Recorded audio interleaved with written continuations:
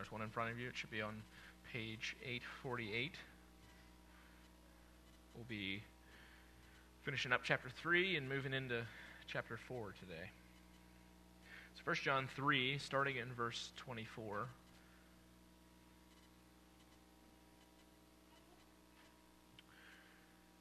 He says, "Now he who keeps his commandments abides in him, and he in him. And by this we know that he abides in us, by the Spirit whom he has given us. Beloved, do not believe every spirit, but test the spirits, whether they are of God, because many false prophets have gone out into the world. By this you know the Spirit of God. Every spirit that confesses that Jesus Christ has come in the flesh is of God. And every spirit that does not confess that Jesus has come in the flesh is not of God. And this is the spirit of the Antichrist, which you have heard was coming and is now already in the world. You are of God, little children, and have overcome them, because he who is in you is greater than he who is in the world. They are of the world, therefore they speak as of the world, and the world hears them. We are of God. He who knows God hears us. He who is not of God does not hear us. By this we know the spirit of truth and the spirit of error." Let's pray.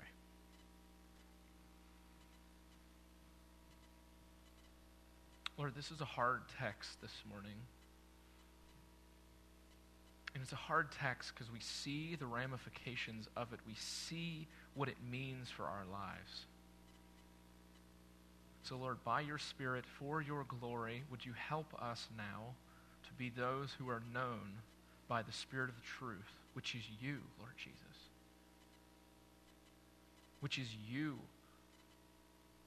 Lord, we thank you that you do this in us. We pray that you would do this all the more, that you would guard us from error, and that you would hold us in your truth. For this is our prayer, we ask in Jesus' name. Amen. So last week we looked at the comfort that God brings to the conscience of those who their conscience may condemn them. I would really encourage you to listen to that sermon if you haven't got time, because I thought, to me, that sermon was very, very helpful, even in my own walk. But this week we're turning our attention from inside of us to outside of us. Now, if I told you, let me pose a question to you. If I told you that you have an enemy of the soul somewhere outside of you that is currently raging against you both night and day, I wonder, what would you think about that? For some, it would be shocking, I think. For others, you probably are like, yeah, I know that. I know that there's an enemy of the soul. I know that there's a war going on.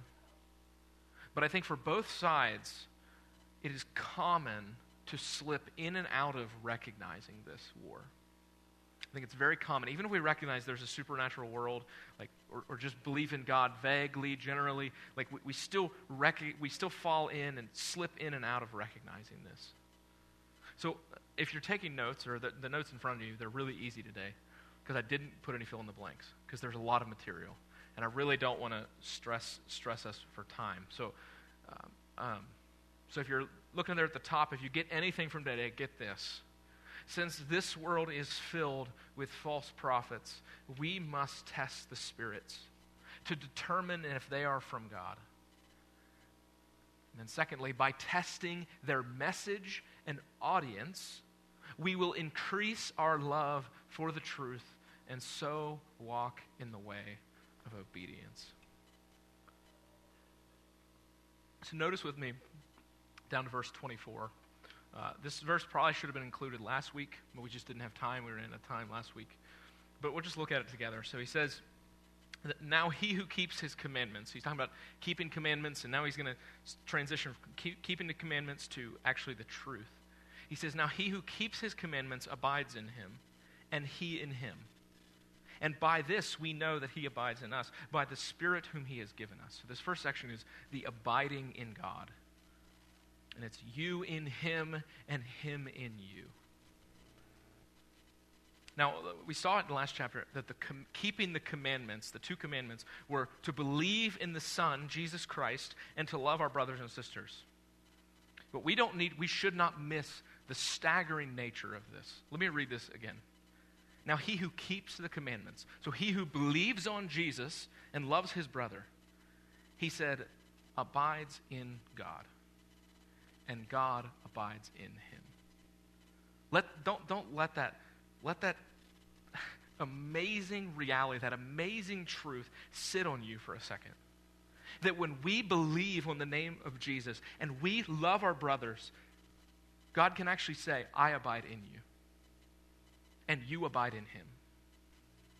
Now, he goes a step further, and this is exactly this abiding in him in us, we in him. It's the same thing that Paul talks about 70 times in his letters of being in Christ. And I find it interesting, though. Notice what he doesn't say. I like doing this sometimes because I think it addresses all the ways we get this wrong. You know, John doesn't say that the believer knows God abides in him because he's perfect. He doesn't say that the believer knows God abides in him because he speaks in tongues. He doesn't say he knows God abides in him because of any other feeling he may have. No, it's none of these. Rather, it's obedience which shows that God abides in us and we are in God, which is then the presence of the Spirit. Listen to what he says in the back half of verse 24. And by this we know that he abides in us. So it's in us keeping the commandment to believe on Jesus and to actually to believe and to love our brothers. When we do that, we know that he abides in us.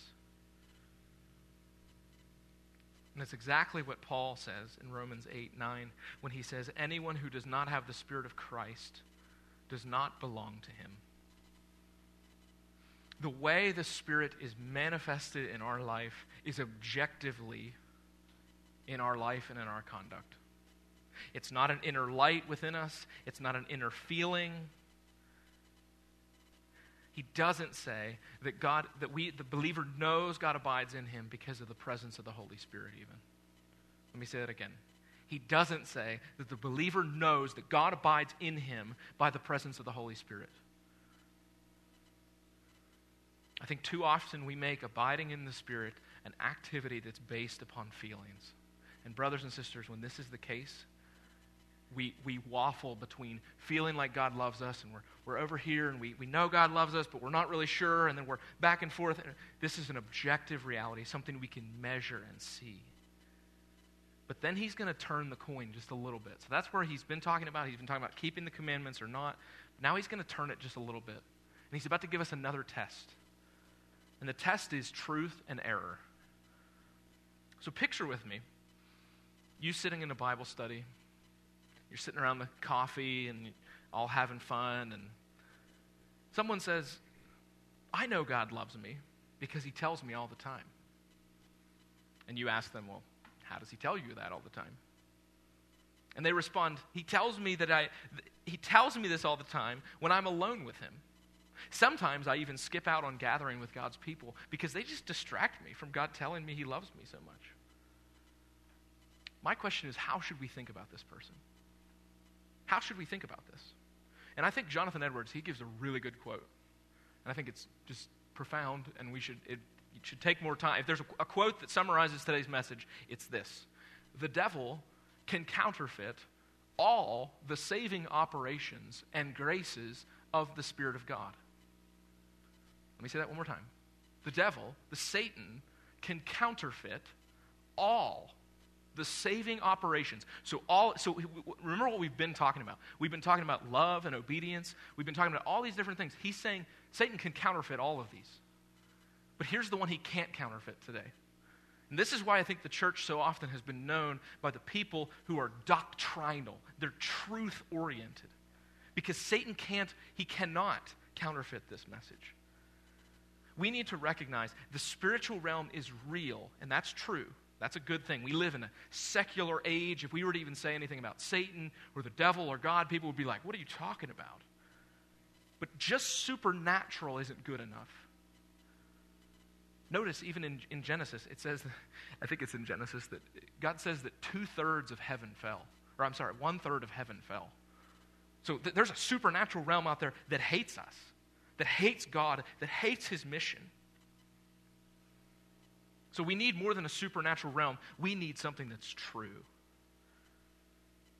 And I think what John's addressing in the believers here is this, is that they were receiving, or maybe being challenged or shaken by their faith from people they were being too uncritical of the teaching that they had been hearing. That people were standing up and saying, God told me that you have to have a special gifting. If you don't have the special gifting, then you really don't know him, and then you need to listen to us. And they're saying, oh no, we don't have the special gifting. We don't have it. So how are we supposed to even know God? They were embracing anyone who stood up and said, God said to me. And it's this kind of context that John gives us this exhortation. Listen to what he says. Verse 1. Beloved, do not believe every spirit, but test the spirits, whether they are of God, because many false prophets have gone out into the world. Now there's much that can be said here, and even beyond today. But the first section is testing the spirits, the need for discernment. John now turns his attention to those outside of the believer. So he's been looking at like the internal workings of the believer. Now he's going to say, outside of you. Look outside of you. And he's going to give us two overarching commands. Don't miss it. He says the first is do not believe every spirit. And the second is test the spirits. So let's look at the first one. Do not believe every spirit.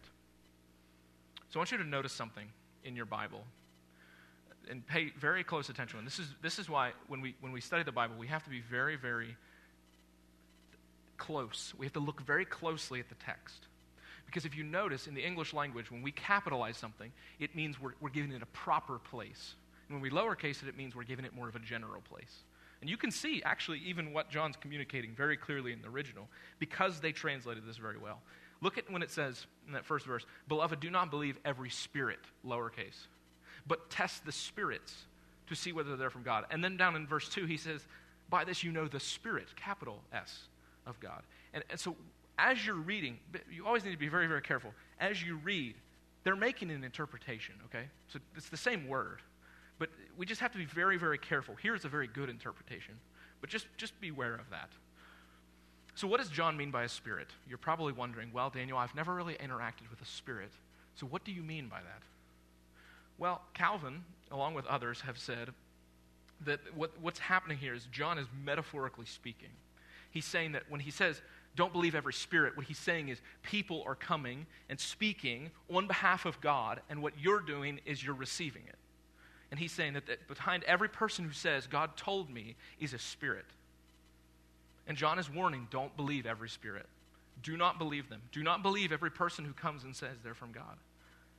Now, believing here for John means to deem worthy of a person's trust. The first step is not to entrust yourself to the Spirit, to the person. When he says, do not believe every spirit, essentially what he's saying is don't place your trust in every spirit that is actually from God. When we hear the word discernment, we should also hear the word for testing, to test. So what does John mean by testing? Okay, so don't believe every spirit, but test the spirits. So the word for testing here is to prove something to be genuine by testing. Now in the first century, the same word is used for like testing metals. And in the first century, they would use, like, take gold, for instance. Not a lot of people had gold, but if they did have gold, what they would do is they'd melt the gold down. And when the gold melts at a certain temperature, it would melt, and everything that was not gold in it would be burnt up. And that's the kind of testing that John's talking about here. He says you take the metal, take the teaching, put it into a little thing, and burn it with fire. just let the fire roll over it. Now, what's the fire here? Well, the fire is the Word of God. That we test all things according to the Scriptures. Paul, even in another place, he says this, 1 Thessalonians 5. I think this is really interesting. Notice even, too, how he connects the Spirit, not quenching the Spirit, to prophecy. And he says, do not quench the Spirit. Do not despise prophecies, but test everything. Hold fast to what is good. Abstain every form of evil. And John's saying, when you hear a teaching, even this teaching today, If I stood up here and said to you, Jesus isn't God, don't trust him, you know what you should say? Get out. Go home. And don't come back until you change that. Even this teaching, even what I'm saying right now, needs to be held up and examined according to the Scriptures. The Bereans in Acts, that's why Paul commends the Bereans, because you know what they did? They heard his teaching, and then they said, wait a second, let's go examine these things. I love what Jay Adams, if you've never read any Jay Adams, you should read some Jay Adams. This is what he says about discernment. He says, there is no direction in this to consult your feelings about this person, or to expect any subjective prompting or checks. It is their teaching that must be examined. Okay, so when I stand up and I'm saying something to you, and you hear it's not quite in line with Scripture, to say, hey, Daniel, that's wrong. Like, that's not, you're not saying to me, you're not personally attacking me. A call to hold up and examine every teaching. It's not simply to give ourselves to every spirit that may come to us. So John is urging us not simply trusting every spirit, but examining them. So this means that when you hear me preach, and when you hear other people teach, that we hold up what they've said according to the Word of God. Let me give you an example of how this actually probably plays out in your life. Remember how I gave the example of the Bible study? Well, let me give you another one. You're sitting at a family reunion, and I don't know, Uncle Jimmy, he's always been kind of crazy, but he stands up and he tells you about some new teaching he's found. And he's trying to get everybody in there, everybody at your house. Hey, did you see this new teaching? Did you see this? Yeah, we're not really made in the image of God. We live in a generation that hates criticism. It hates questioning. But Uncle Jimmy, what he needs in that moment is you to gently hold up, and you don't even have to do this with him. I'm not saying you need to go talk to him about it, but you hold up his teaching according to the Word of God. And if it doesn't jive, then reject it. Reject it. So he goes on and he says, and this, hear me right, this can even be like sweet little ladies that are part of your church. Maybe. Could be. John's not giving an evaluation on the person. He's saying that behind every teaching is a spirit. And listen to what he says. Beloved, do not believe every spirit, but test the spirits, whether they are of God.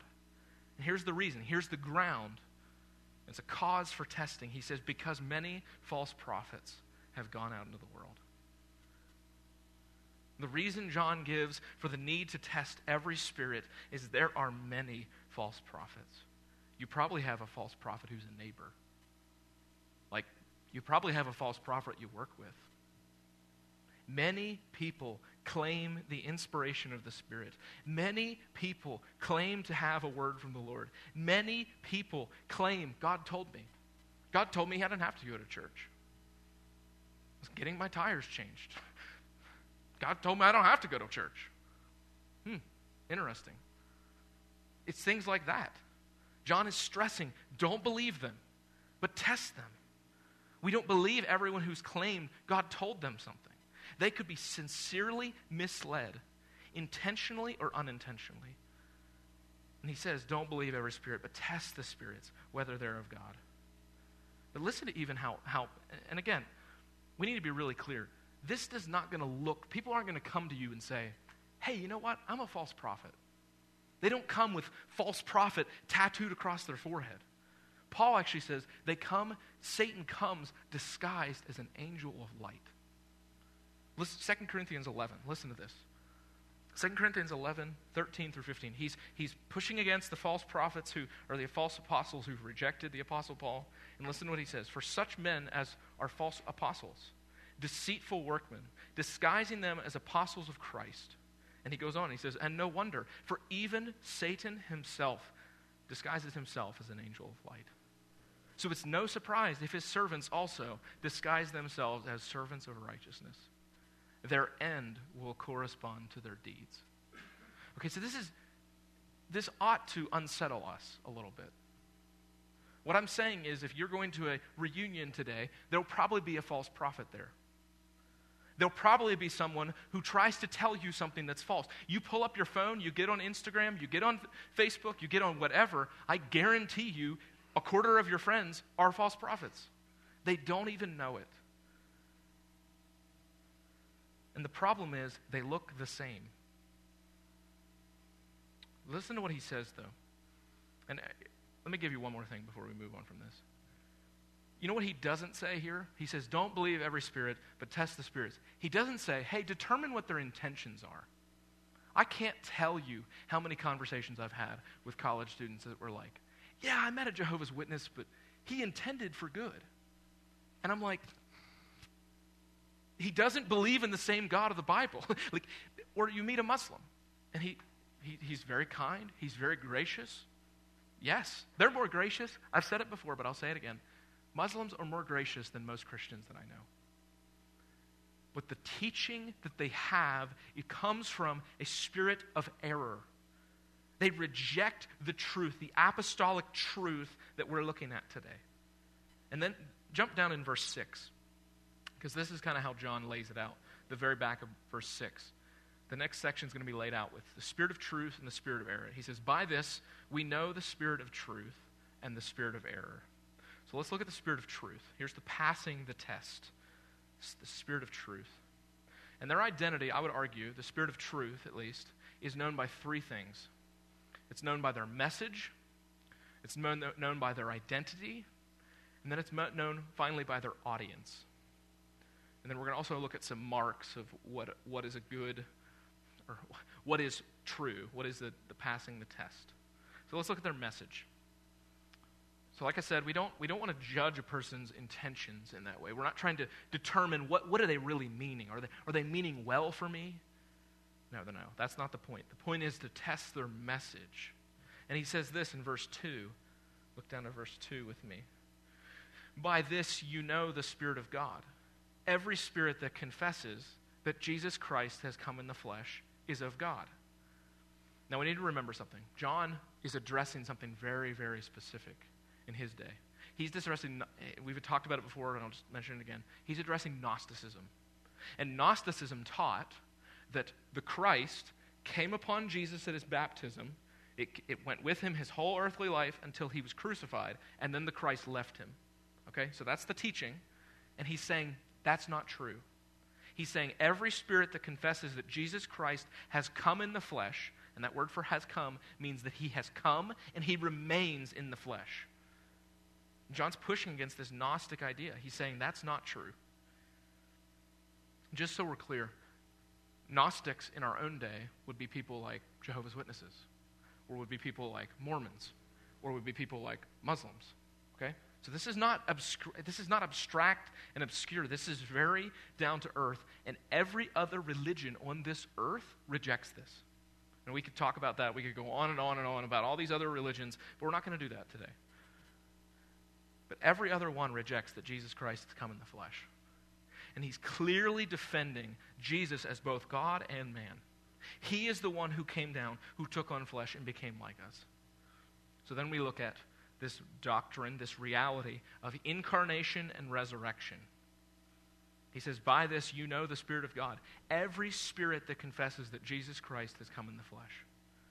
If you want to know real quick where a person stands at with Christianity, ask them about the person of Jesus. Ask them. Just ask them, what do you think about Jesus? Why is he significant? It's possible that John's readers were confessing Jesus is Lord and were accepting that he came in the flesh, or were denying, I should say it like this. They were accepting that Jesus is Lord of my life, but he didn't come in the flesh. He was just some phantom. And John is pushing back against this. He's saying that Jesus taking on flesh was not temporary, but it will last forever. In the new heavens and the new earth, Jesus will still be both God and man. And what John doesn't mean is that everyone who says, yes, I believe in Jesus, came in the flesh, we should believe either. Okay? So that's him applying a principle. Now look down in verse 6. We need to see the principle that he's really laying out here. And we're kind of jumping down to the audience, but as he says, we are from God. That's the apostolic witness. Whoever knows God listens to us. Okay, so he's laying out something very, very important here. He's saying that what we have said and what we continue to say, if you reject that, you're rejecting God. And what he's doing is he's applying this principle to the incarnation and to the resurrection. So here's the mark. Here's the mark that we need to, the overarching mark we need to see. Is the message is love for Christ. Okay? And it's not just some vague, obscure Christ. When someone says they love Christ, you should ask them, define that for me. What do you mean by Christ? What do you mean by Jesus? Is it a Jesus you've made up in your mind? I can't tell you the number of people that have said, Jesus would never send people to hell. And I want to say, what Jesus are you talking about? Who do you mean? What Jesus are you referring to? Are you talking about the Jesus you've made up? Which Jesus do you mean? The true historical Jesus? Is that the one we're talking about? Or are we talking about another one that you've made up or concocted? No, it's love for Christ. And then don't miss this next part, what he says. And this is just so beautiful. So he talks about the Spirit of truth in verse 2, but then he also talks in verse 4. And he reaffirms them. He says, little children, actually he says, you are of God, little children, and have overcome them, because he who is in you is greater than he who is in the world. So the identity is child of God. You are of God. The comfort for those who remain in the truth is the fact that they are the ones who are of God. They are the ones who, like John has said, are of God. Now we need to remember something before we understand the comfort of this. How terrifying this is. There are evil spirits right now, even probably within this church. That's what John's trying to say. He's even trying to say, don't just believe everybody. Because Satan disguises himself as an angel of light. He's saying, test everything. Test absolutely everything. That's a scary reality. So he's reminding them. He's saying, hey, you are the children of God. So as long as they don't believe every spirit and test the spirits, they have nothing to be afraid of. They don't have to fear those who disguise themselves as angels of light. They don't have to fear those who bring them to ruin. They don't have to fear those who seek to destroy them. Listen to the reason why. In verse 4, he says, you are of God, little children, and have overcome them. There it is. The overcoming the spirits. The word carries with it. It's the same word. We've talked about it in chapter 2. It's the same word that we get for the brand Nike. Nike just means overcome. And this is the exact same word he's using here. In our understanding, he's saying, you have overcome them. You have nikaoed over them. You've conquered them. You've prevailed against them. How could John say that?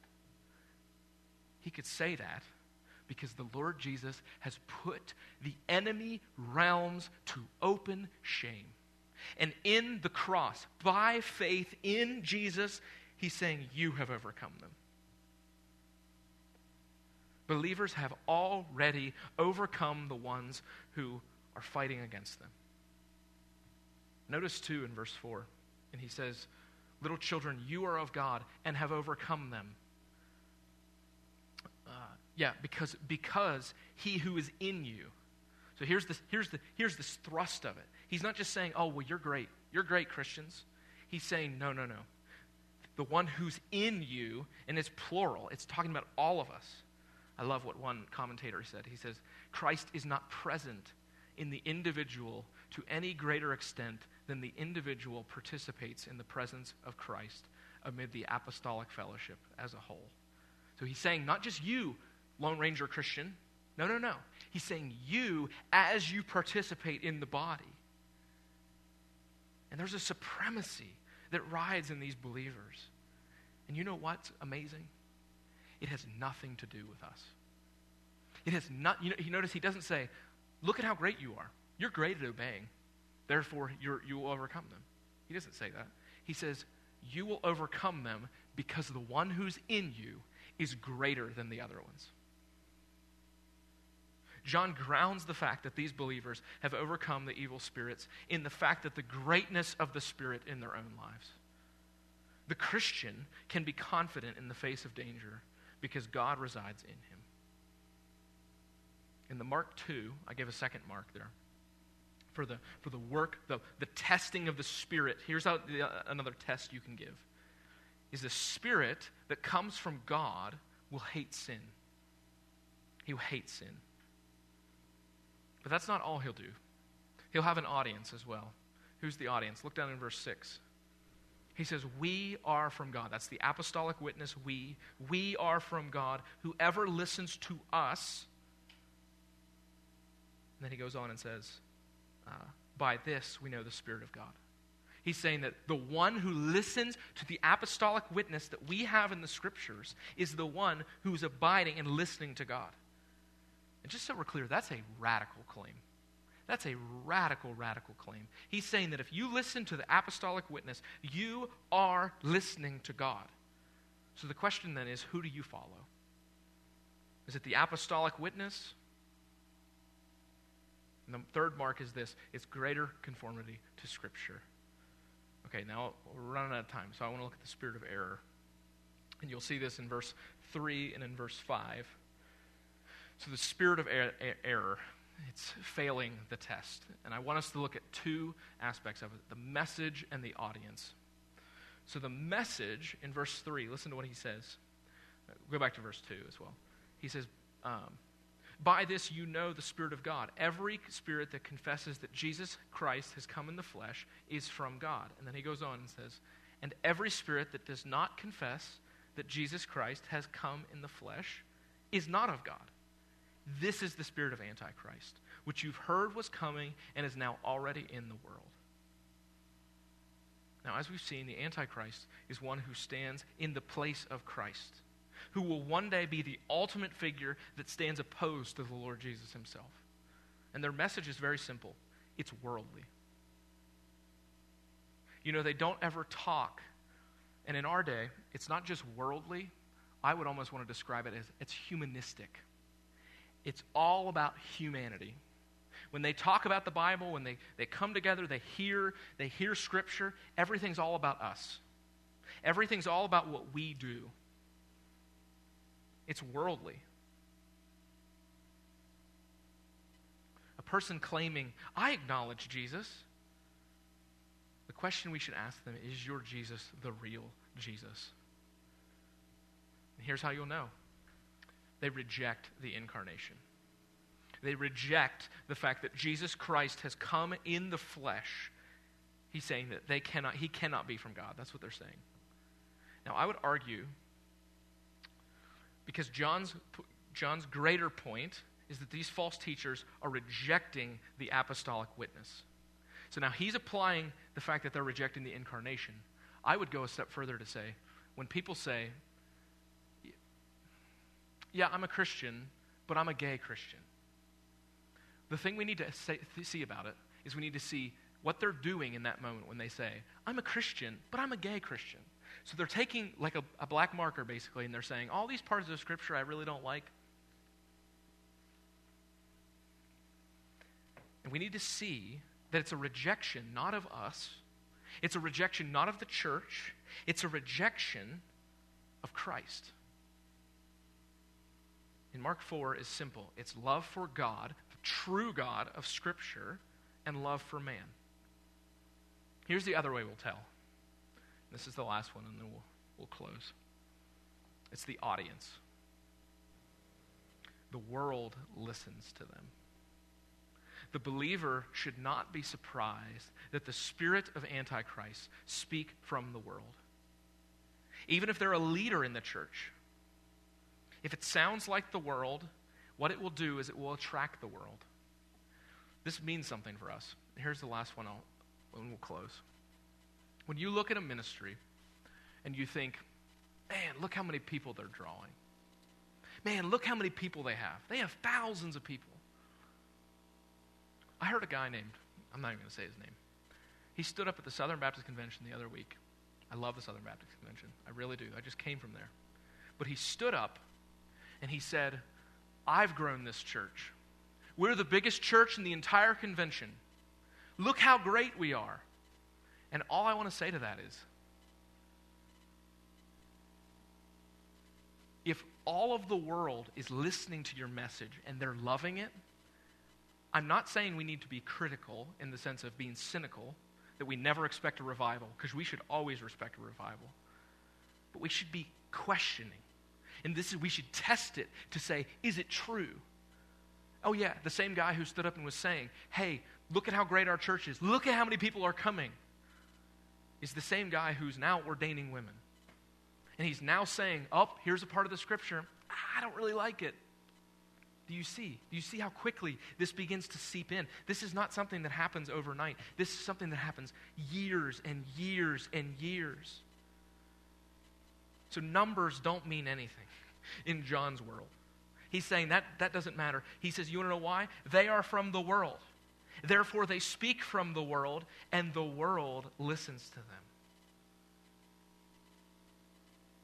Let me close with this. Beloved, verse 4, little children, you are from God, and you have overcome them. For he who is in you is greater than he who is in the world. So as you consider testing the spirits in your family, testing the spirits in your workplace, know that you are of God. If you hold to the message, if you know your position, and if you are following the apostolic witness, then you are those who are overcoming the spirits of this world. We're going to move now into a time of communion. And I just want us to, maybe if we could have one person, one or two people to pass out the elements, it'd be really helpful. We're going to move into a time of communion. We're going to take of the body and of the blood, which are symbols. It's not the actual body and the actual blood.